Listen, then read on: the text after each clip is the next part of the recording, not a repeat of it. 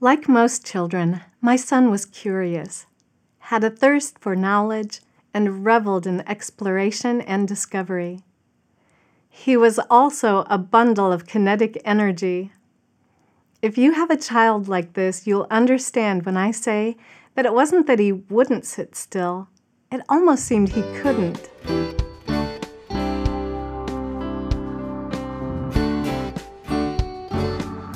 Welcome to the Simply Charlotte Mason podcast. I'm Rochelle Babordina. Charlotte Mason tells us that children are born persons and reminds us that we are not to despise, offend, or hinder these little ones. So I knew that I would need to meet my child where he was, which often meant on the floor for a 5-minute math lesson. Slowly, his 5 minutes of focused attention turned to 10, then to 15, and then to 20. One day, in about junior high, my son was tasked with drawing a series of angles without the use of a protractor. Then he was to measure the angles and note the difference for each. He grabbed his straight edge and set to work, wondering aloud about the assignment and how close he could actually get. His wonder turned to happy surprise when, upon measuring, he found he'd drawn the angles with such precision they weren't even a degree off. Now, my child is not alone in his experience. Charlotte tells us the chief value of arithmetic, like that of the higher mathematics, lies in the training it affords to the reasoning powers and in the habits of insight, readiness, accuracy, intellectual truthfulness it engenders. Home Education, page 254.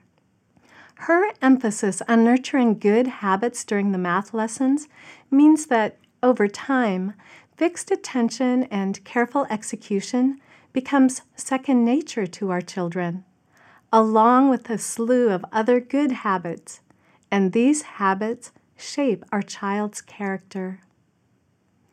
In this episode, we want to focus on the discipline of habit, the second of 3 educational tools in the motto, education is an atmosphere, a discipline, and a life. If you missed the first part of this series, when we talked about the atmosphere of the math lesson, check the show notes for a link. Today, let's take a look at some simple ways to cultivate good habits during the math lesson. Short lessons. From beginning operations in arithmetic through higher mathematics, tremendous mental effort is expended by your student. Just as a runner doesn't sustain a sprint for an extended period of time, the child's brain shouldn't be intensely exercised for a prolonged length.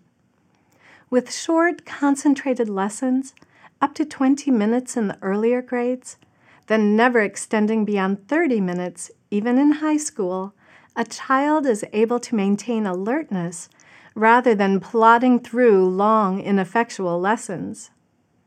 To further help her avoid mental fatigue, be sure to alternate the math lesson with subjects that use different parts of the brain or body, such as singing, dancing, picture study, or even a walk to the mailbox or a bit of playtime. The next way is through interesting and interactive lessons. Lessons don't need to be dull when there are so many exciting things to be done with numbers. Charlotte tells us that giving short sums in words rather than in figures serves to excite the enthusiasm which produces concentrated attention and rapid work. Home Education, page 261. A variety of interesting questions given in a lively way can spark a child's imagination and promote habits of readiness, insight, and attention. For example, how many legs have 2 lambs? If they're joined by another lamb, now how many legs?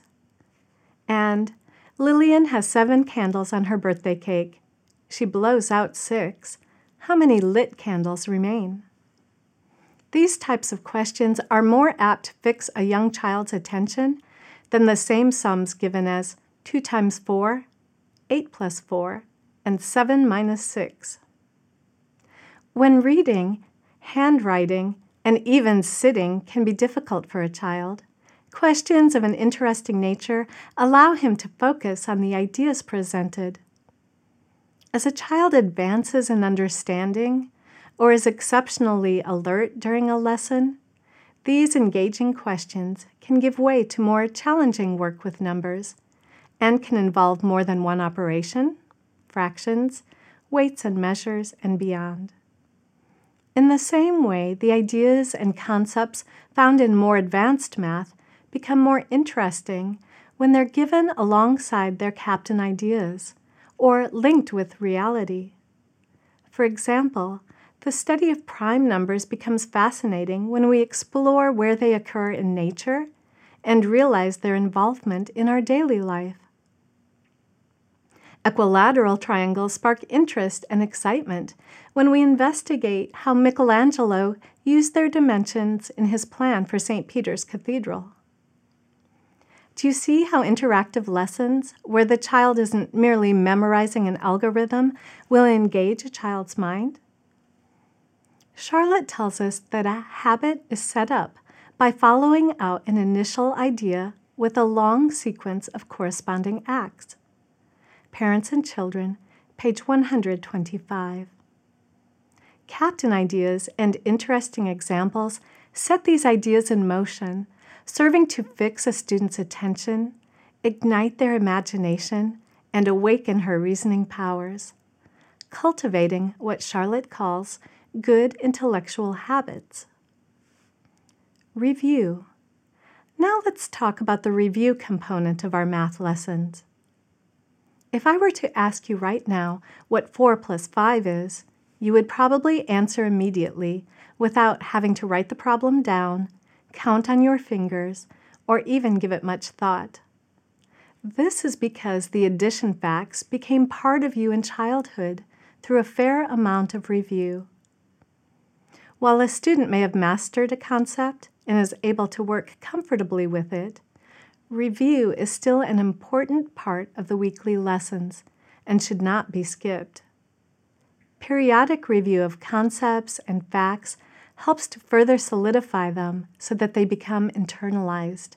That is, they become habits of thought. How much review is necessary will differ from child to child, but we want to give enough to maintain fluency, but not so much that he becomes bored. A simple way I like to think of this is new, review, and mental math too.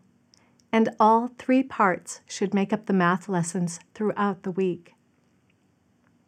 If you are just introducing a new concept that day, then there might not be a time of review outside of that found in the 5 or 10 minutes of mental math.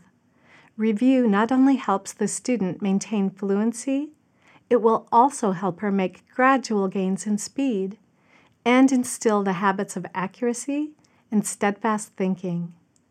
So make sure review is a consistent part of the week's math lessons. Mental math. Mental math, sometimes called rapid oral work, is a scheduled activity where work is strictly oral and without the use of concrete objects or manipulatives. The time of mental math should be lively and engaging, varying between 5 and 10 minutes, depending on the level of math the student is working. It's often given at the end of the math lesson or can be taken at a different time of the day. If you notice your child's attention waning, changing to mental math can be a good way of livening the lesson up and regaining her concentration. Mental math is perfect for helping students learn their math facts or maintain fluency and helps build speed and accuracy in many math processes. It's also a fun activity as all ages can work together and pose one another questions, or your child can pose questions to you. If you're working with more than one student, they can take turns answering aloud, while all write their answer on a dry erase board or piece of paper. The questions asked should always fall within the scope of a child's learning. Here are some examples of the types of oral questions that might be given through the years, beginning with engaging problems before moving to pure number. Nicholas bought 2 gumballs for 5 cents each. How much did he give for both? Georgiana needs 8 apples for a pie. She has picked 5 apples. How many more should she pick? 3 bunnies were in the garden when 3 more bunnies joined them. How many bunnies in the garden? And if 4 bunnies hopped away, how many bunnies remained in the garden? 9 plus 4 minus 3 equals 11 plus 3 minus 2 equals 12 plus 2 minus 3 plus 4 equals 7 minus 5 plus 8 minus 6 equals. Now let's do some multiplication and division table work. 3 cats and 2 kittens. How many legs among them? If 5 children are wearing shoes, how many shoes in all? How many 5s in 35? How many 2s in 12? 9 taken 4 times is? Fractions. If Elizabeth picked half of 40 apples, how many did she pick? If Colin picked 1/4 of 20 apples, how many did he pick? If 45 is half of a number, what is that number? Weights and measures. How many ounces in a cup? Jesus drank 3 cups of water. How many ounces of water did he drink in all? Reduce to lowest terms. 8/10, 4/8, 12/16. How did you do? Can you see why Charlotte believed mental arithmetic is instrumental in training good habits?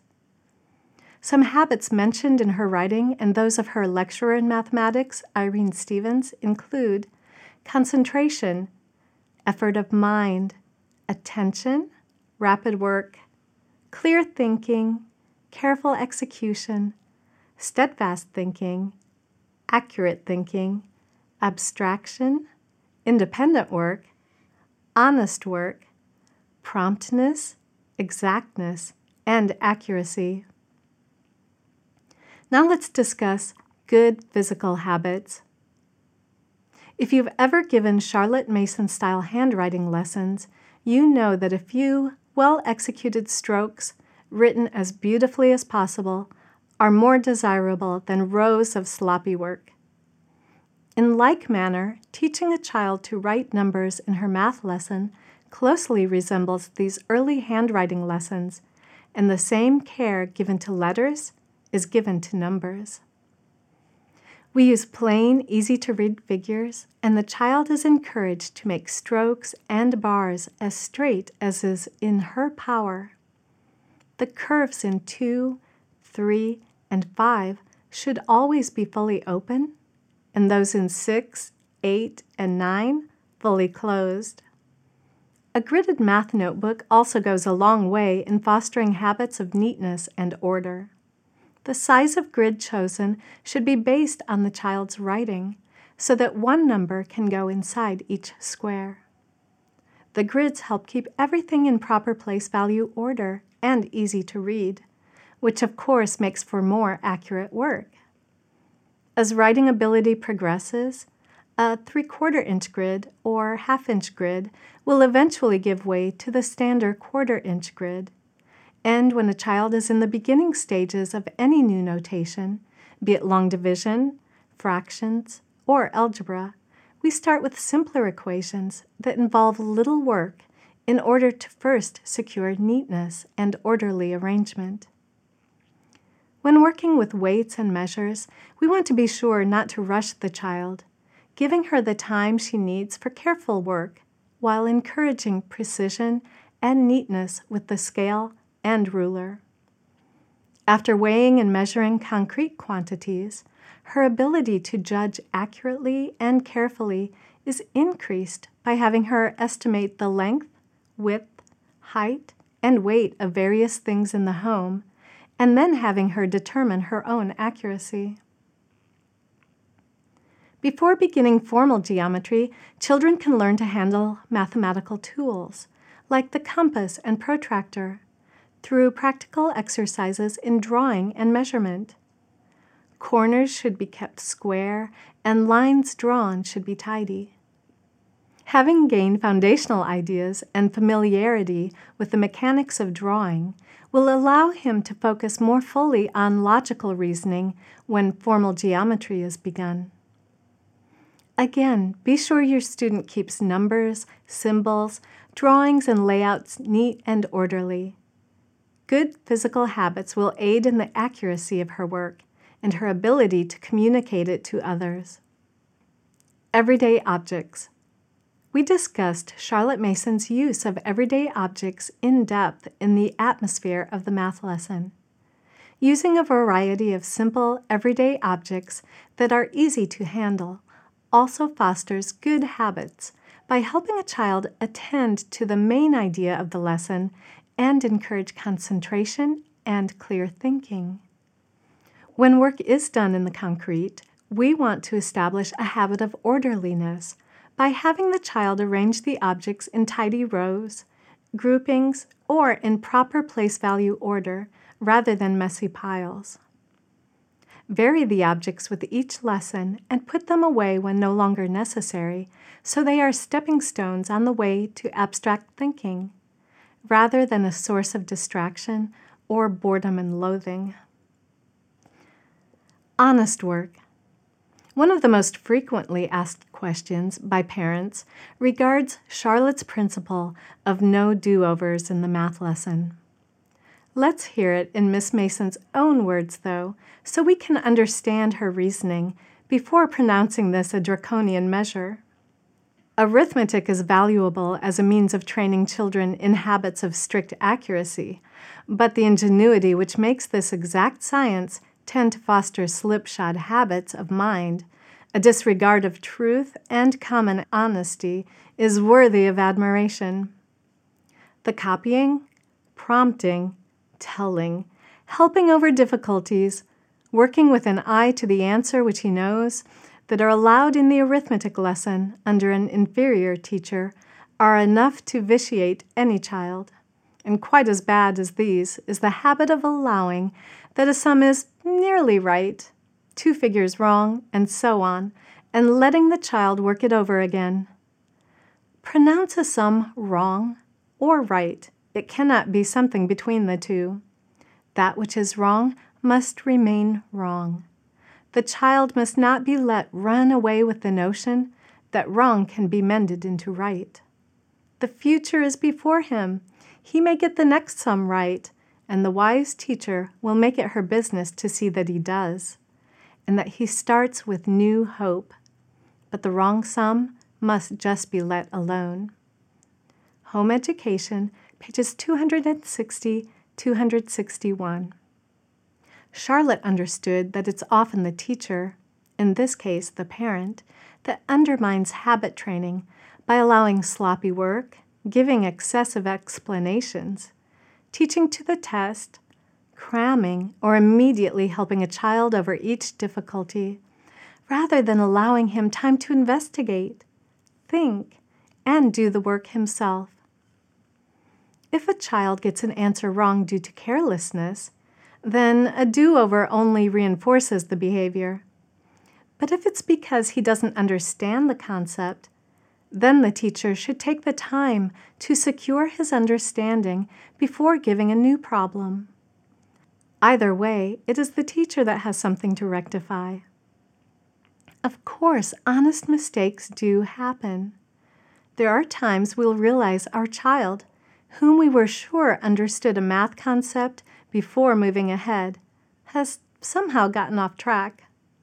What should we do in this situation? Well, the same thing you should do if you realize you've gotten off a mountain trail. Stop, stay calm, then retrace your steps. In the mountainous land of mathematics, every step should be taken on firm ground. So simply go back a few steps to find where our student left the path. Then secure his understanding through various exercises before moving ahead on the right path.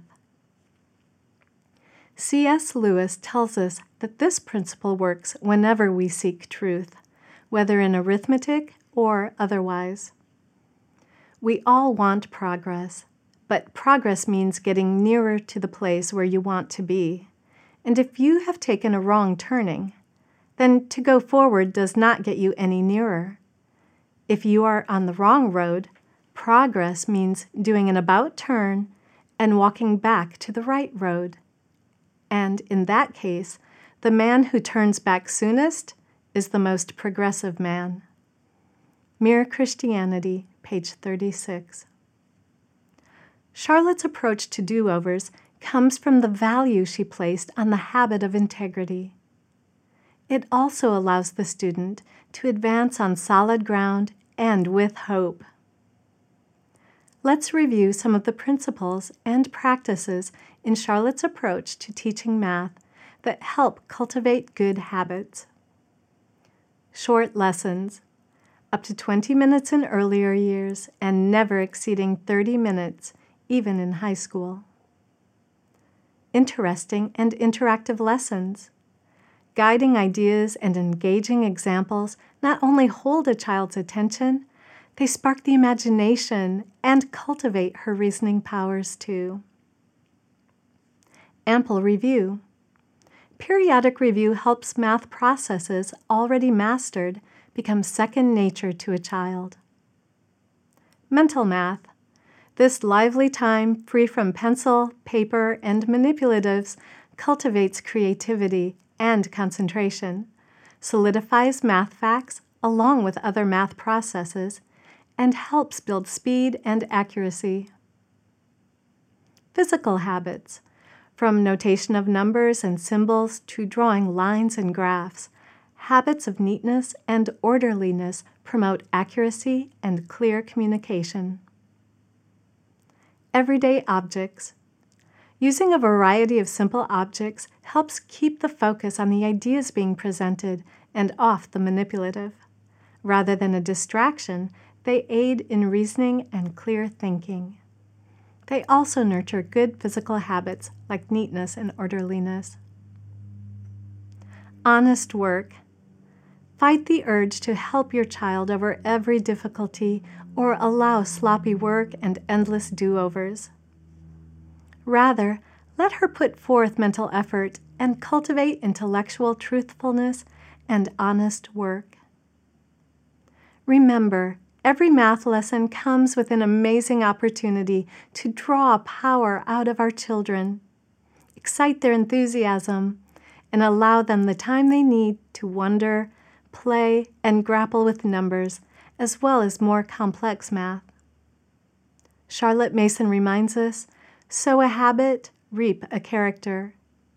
One of our chief duties in the education of our children is to intentionally sow good habits. These habits not only help develop a child's ability to think mathematically, they'll also be a benefit to her and others for life. If you enjoyed this podcast, be sure to subscribe. I'll leave links in the show notes for the first part of this series, as well as for the Charlotte Mason Elementary Arithmetic Resources.